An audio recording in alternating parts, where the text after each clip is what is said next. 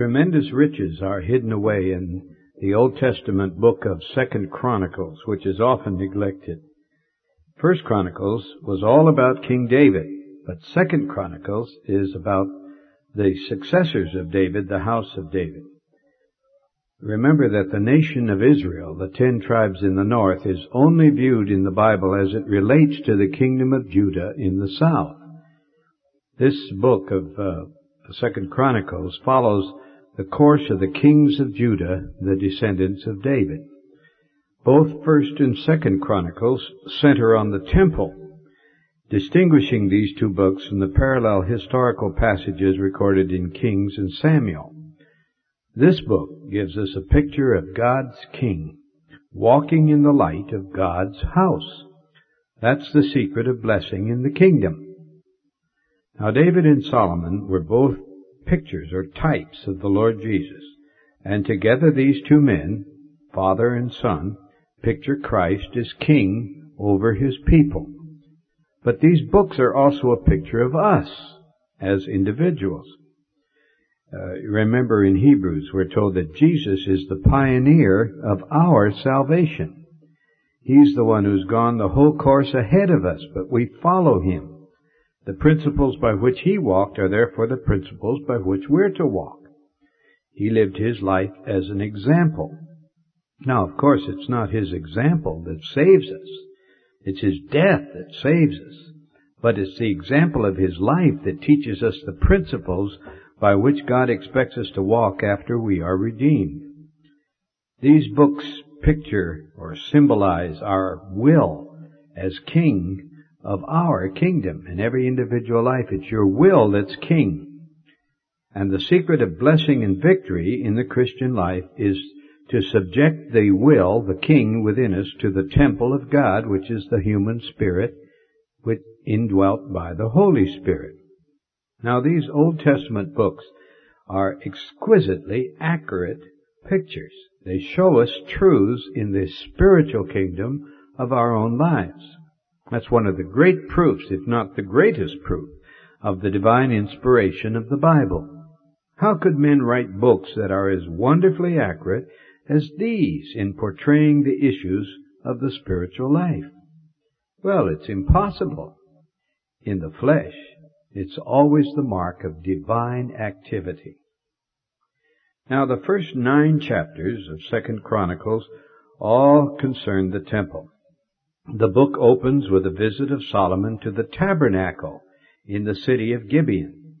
The tabernacle, of course, had been the center of God's guidance to the people all through the wilderness journeys and the days of the judges and the reigns of King Saul and King David, and it was located in the city of Gibeon, not Jerusalem.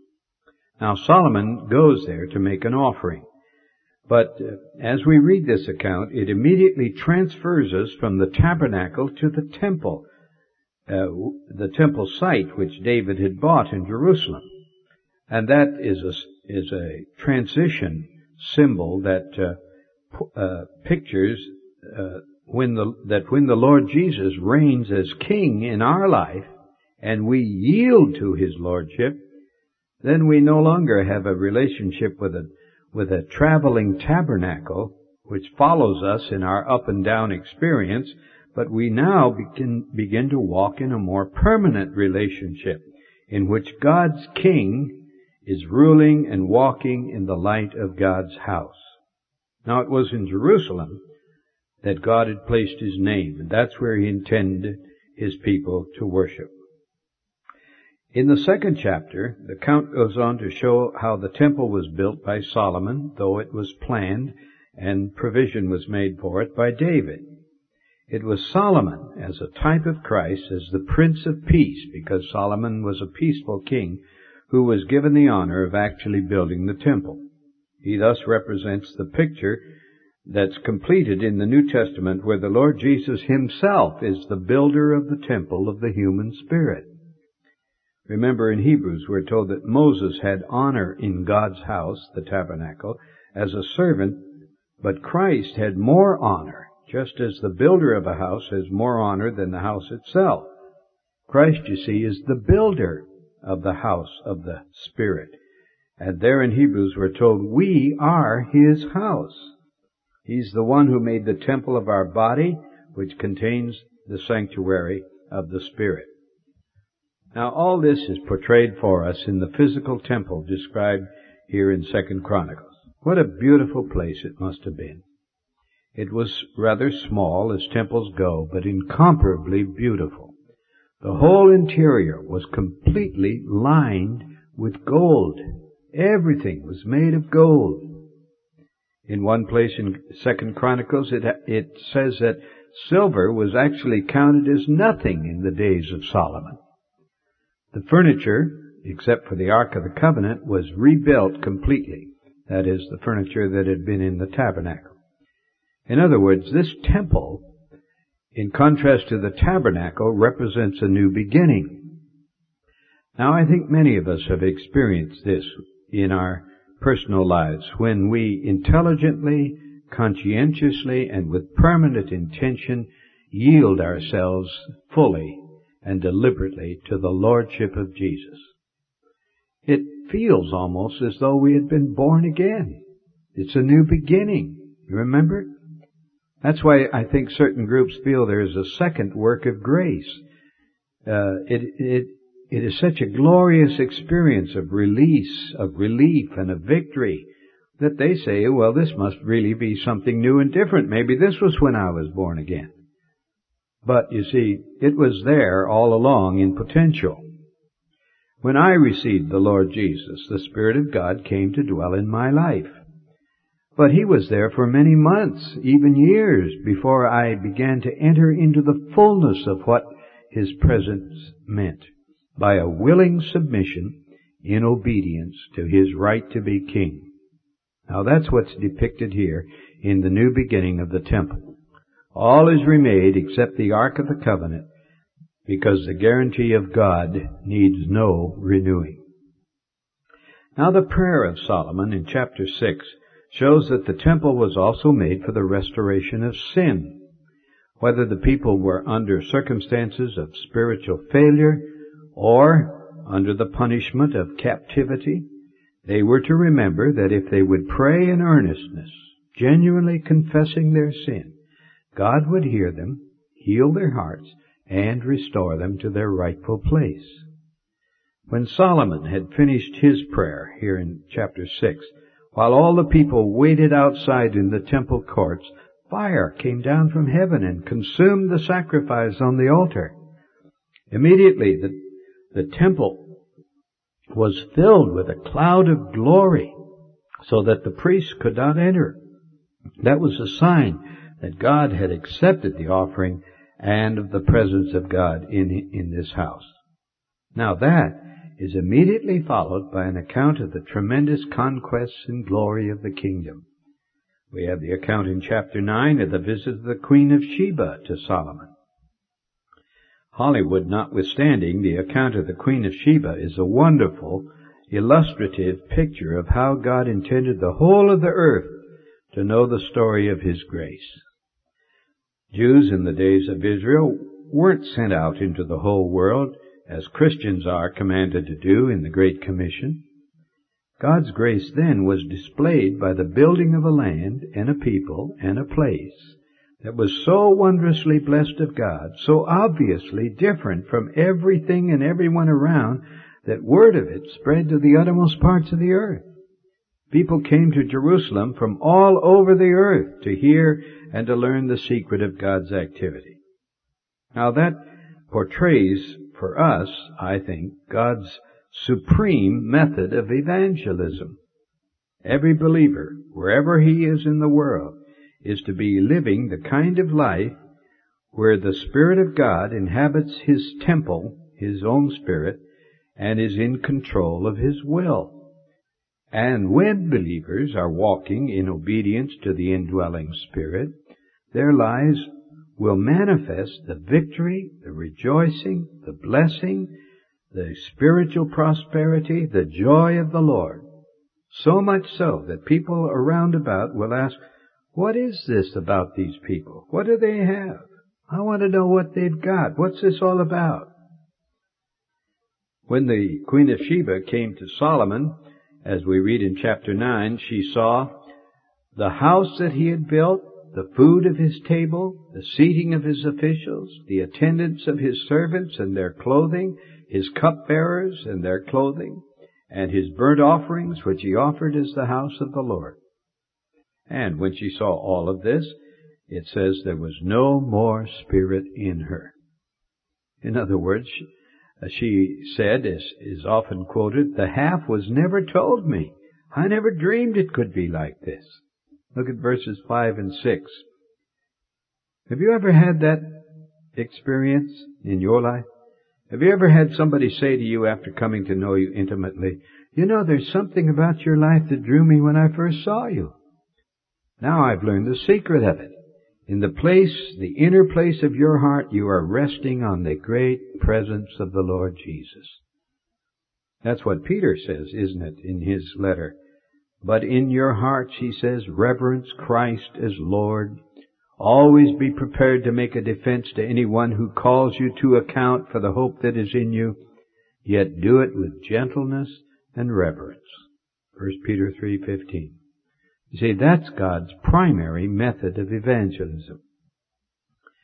Now in 2 Chronicles chapters 10 through 36, 26 chapters, give us the record of the kings of Judah up to the time of the captivity of this kingdom by Babylon.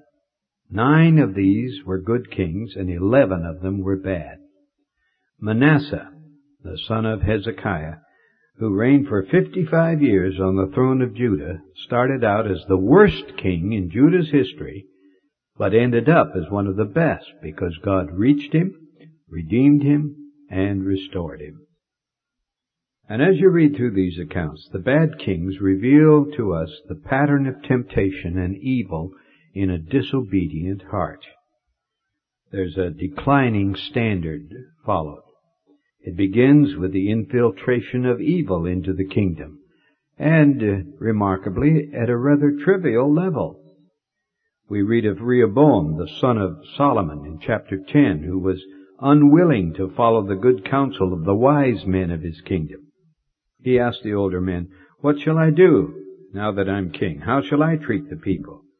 And they said, well, your father was rather severe with them. But if you're more gentle and more lenient, they will love you and serve you. But the young men who were advising him said, no, don't do that. If your father was strict, you be stricter. And Rehoboam refused to follow the old men's good counsel. That's really all he did. Yet that was the beginning of the evil that was in its final stages to destroy his kingdom. A little later in chapter 12, verse 1, we find a further lowering of the standards. We read, when the rule of Rehoboam was established and was strong, he forsook the law of the Lord. You see, he turned a deaf ear to what God said. He no longer listened to the word. And as a result, the kingdom was invaded by the Egyptians.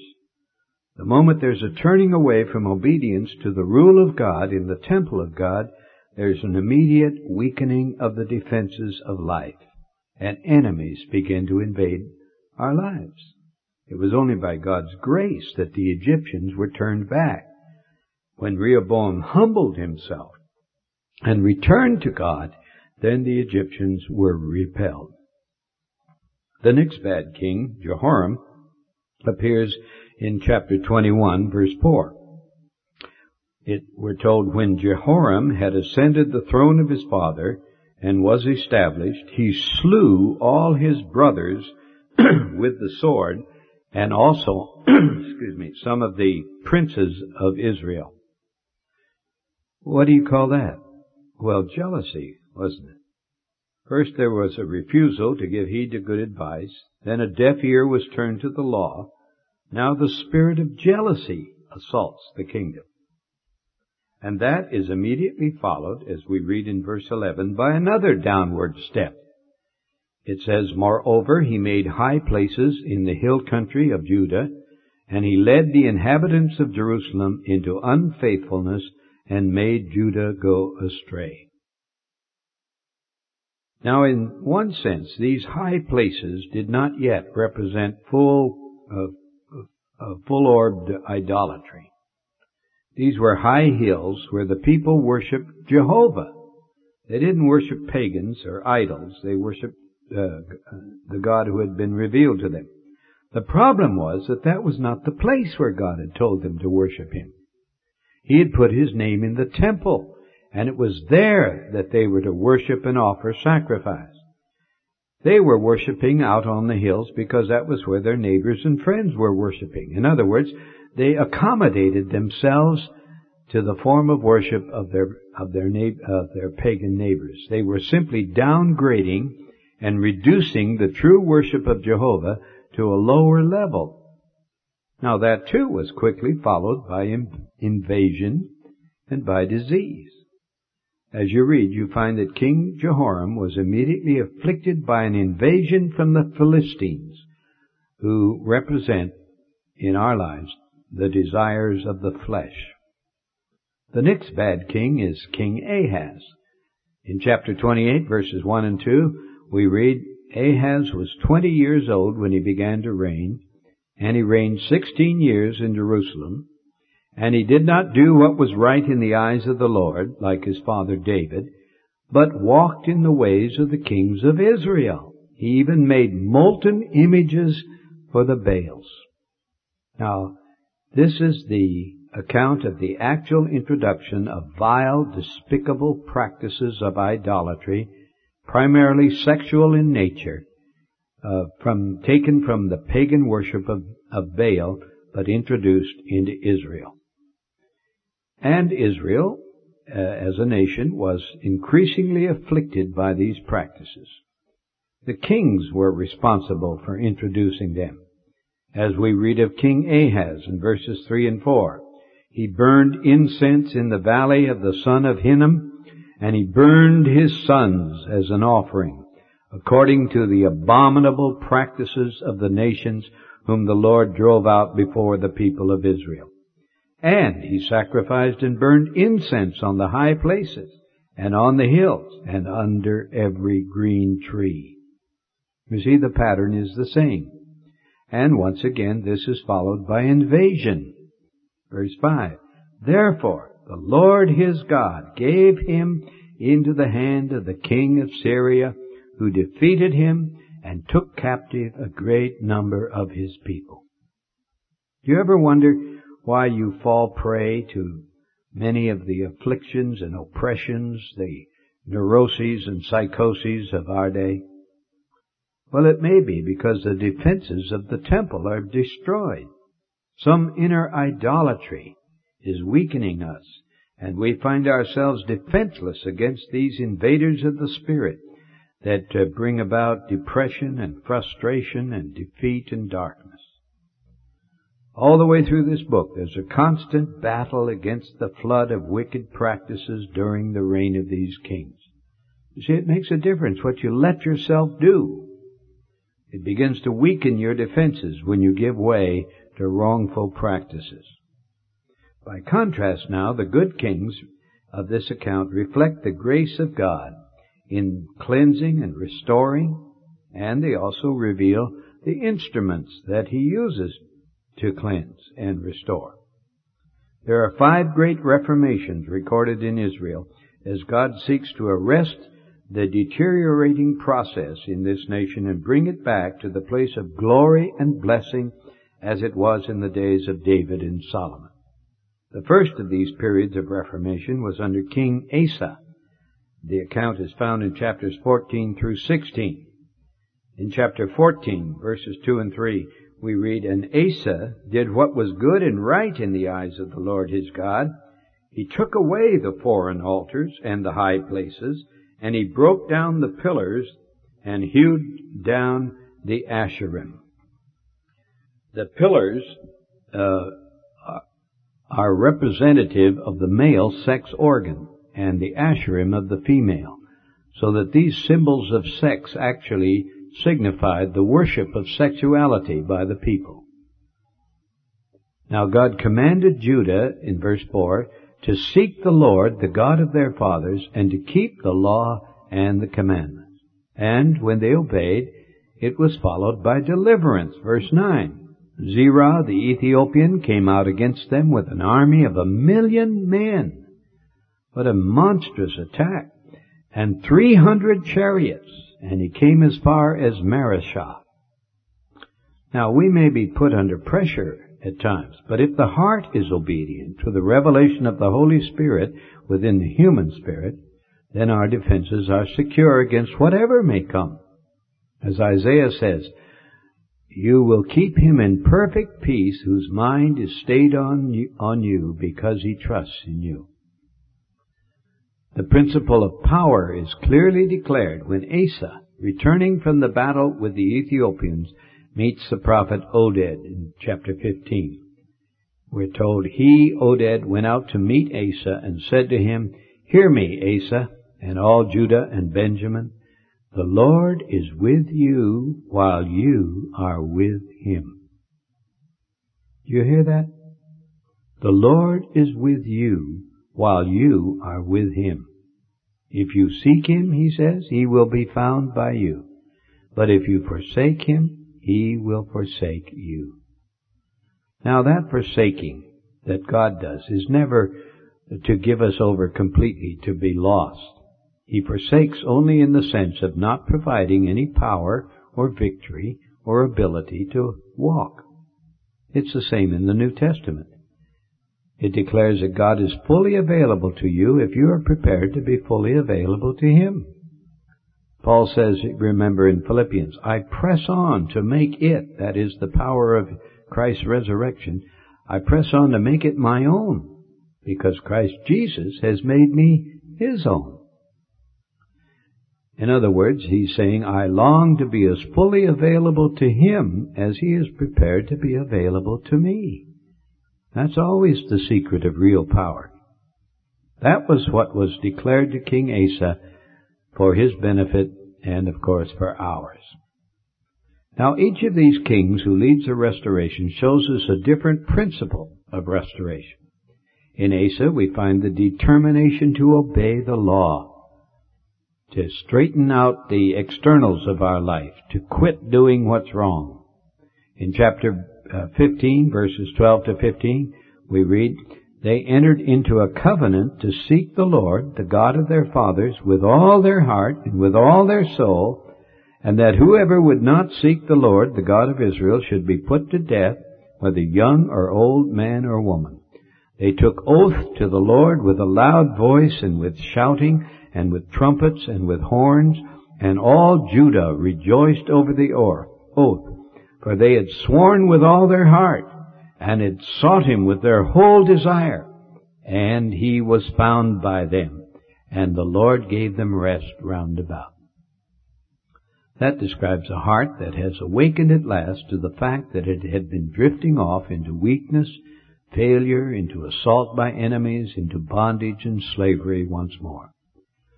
And the way of return is a renewal of the vow, a renewal of the determination to seek the Lord, a hunger and thirst for the Lord, to walk in his sight. And immediately, there's a return to rest. Now, that's the first principle of restoration. Then in the reign of King Jehoshaphat, the next king on the throne of Judah, there's another time of restoration after failure. Jehoshaphat cleans out the idols of the land. In chapter 17, verses 7 and 9, the second principle of restoration, the ministry of teaching, is described.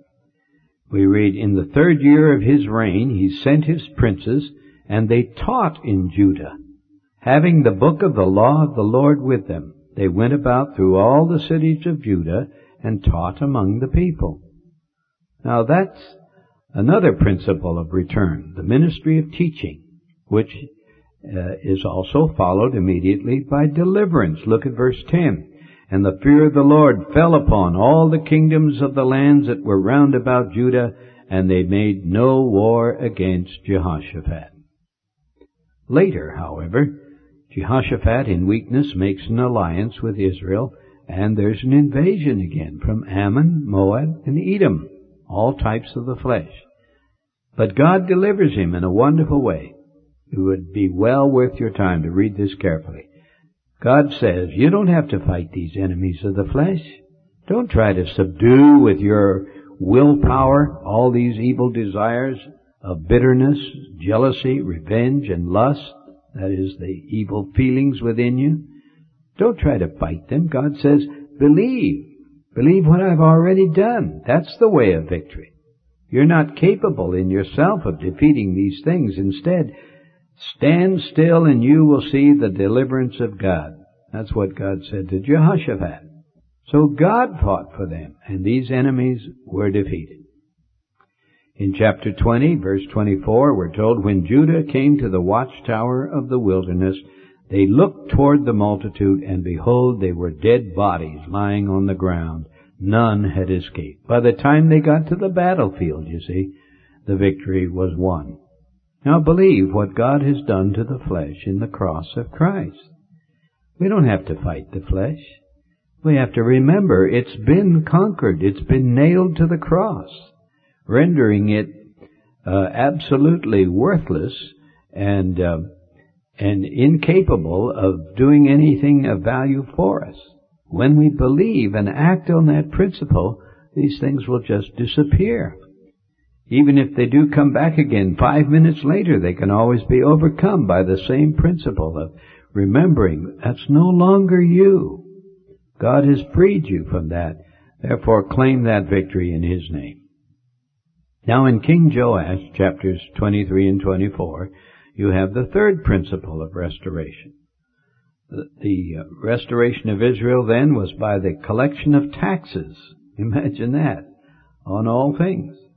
Chapter 24, verses 4 and 5 tell us, after this, Joash decided to restore the house of the Lord, and he gathered the priests and the Levites and said to them, go out to the cities of Judah and gather from all Israel money to repair the house of your God from year to year, and see that you hasten the matter.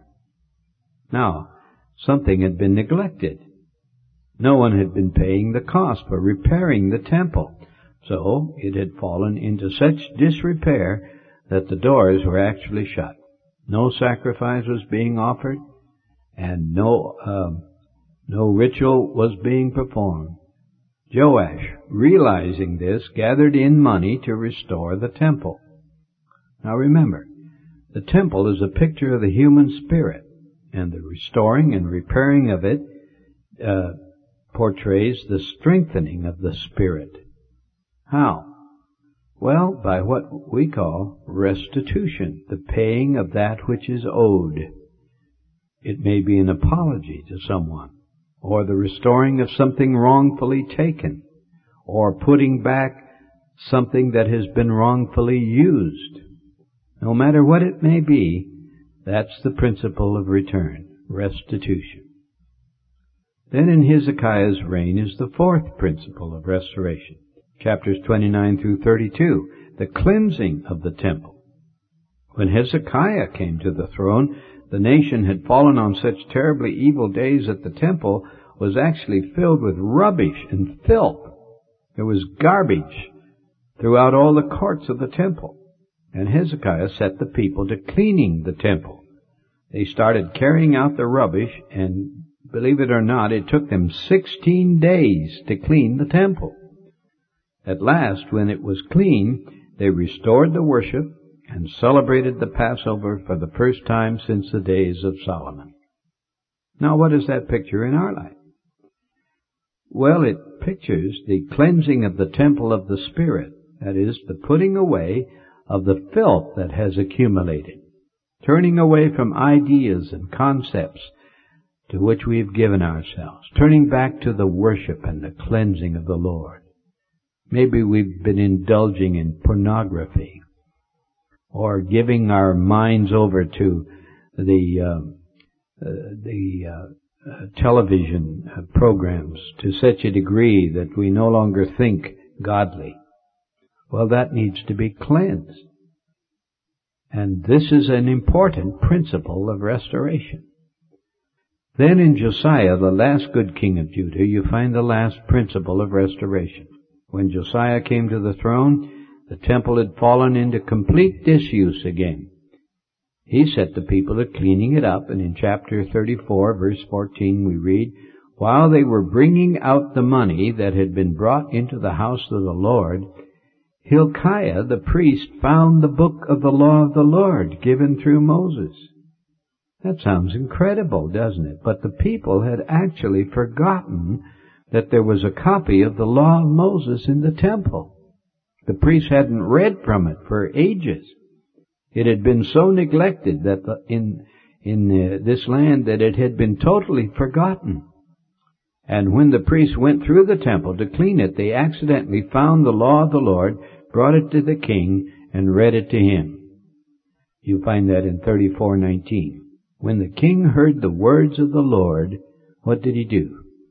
Well, he rent his clothes, he tore his clothes, and he commanded the men around him to inquire of the Lord what he should do. And in verses 29 and 31 we're told, "The king sent and gathered together all the elders of Judah and Jerusalem, and the king went up to the house of the Lord with all the men of Judah and the inhabitants of Jerusalem and the priests and the Levites, all the people, both great and small, and he read in their hearing all the words of the book of the covenant which had been found in the house of the Lord. And the king stood in his place and made a covenant before the Lord to walk after the Lord and to keep his commandments." So there's a return now to the hearing of the word, a deliberate return. You can't go back and change the record of the past. You can't,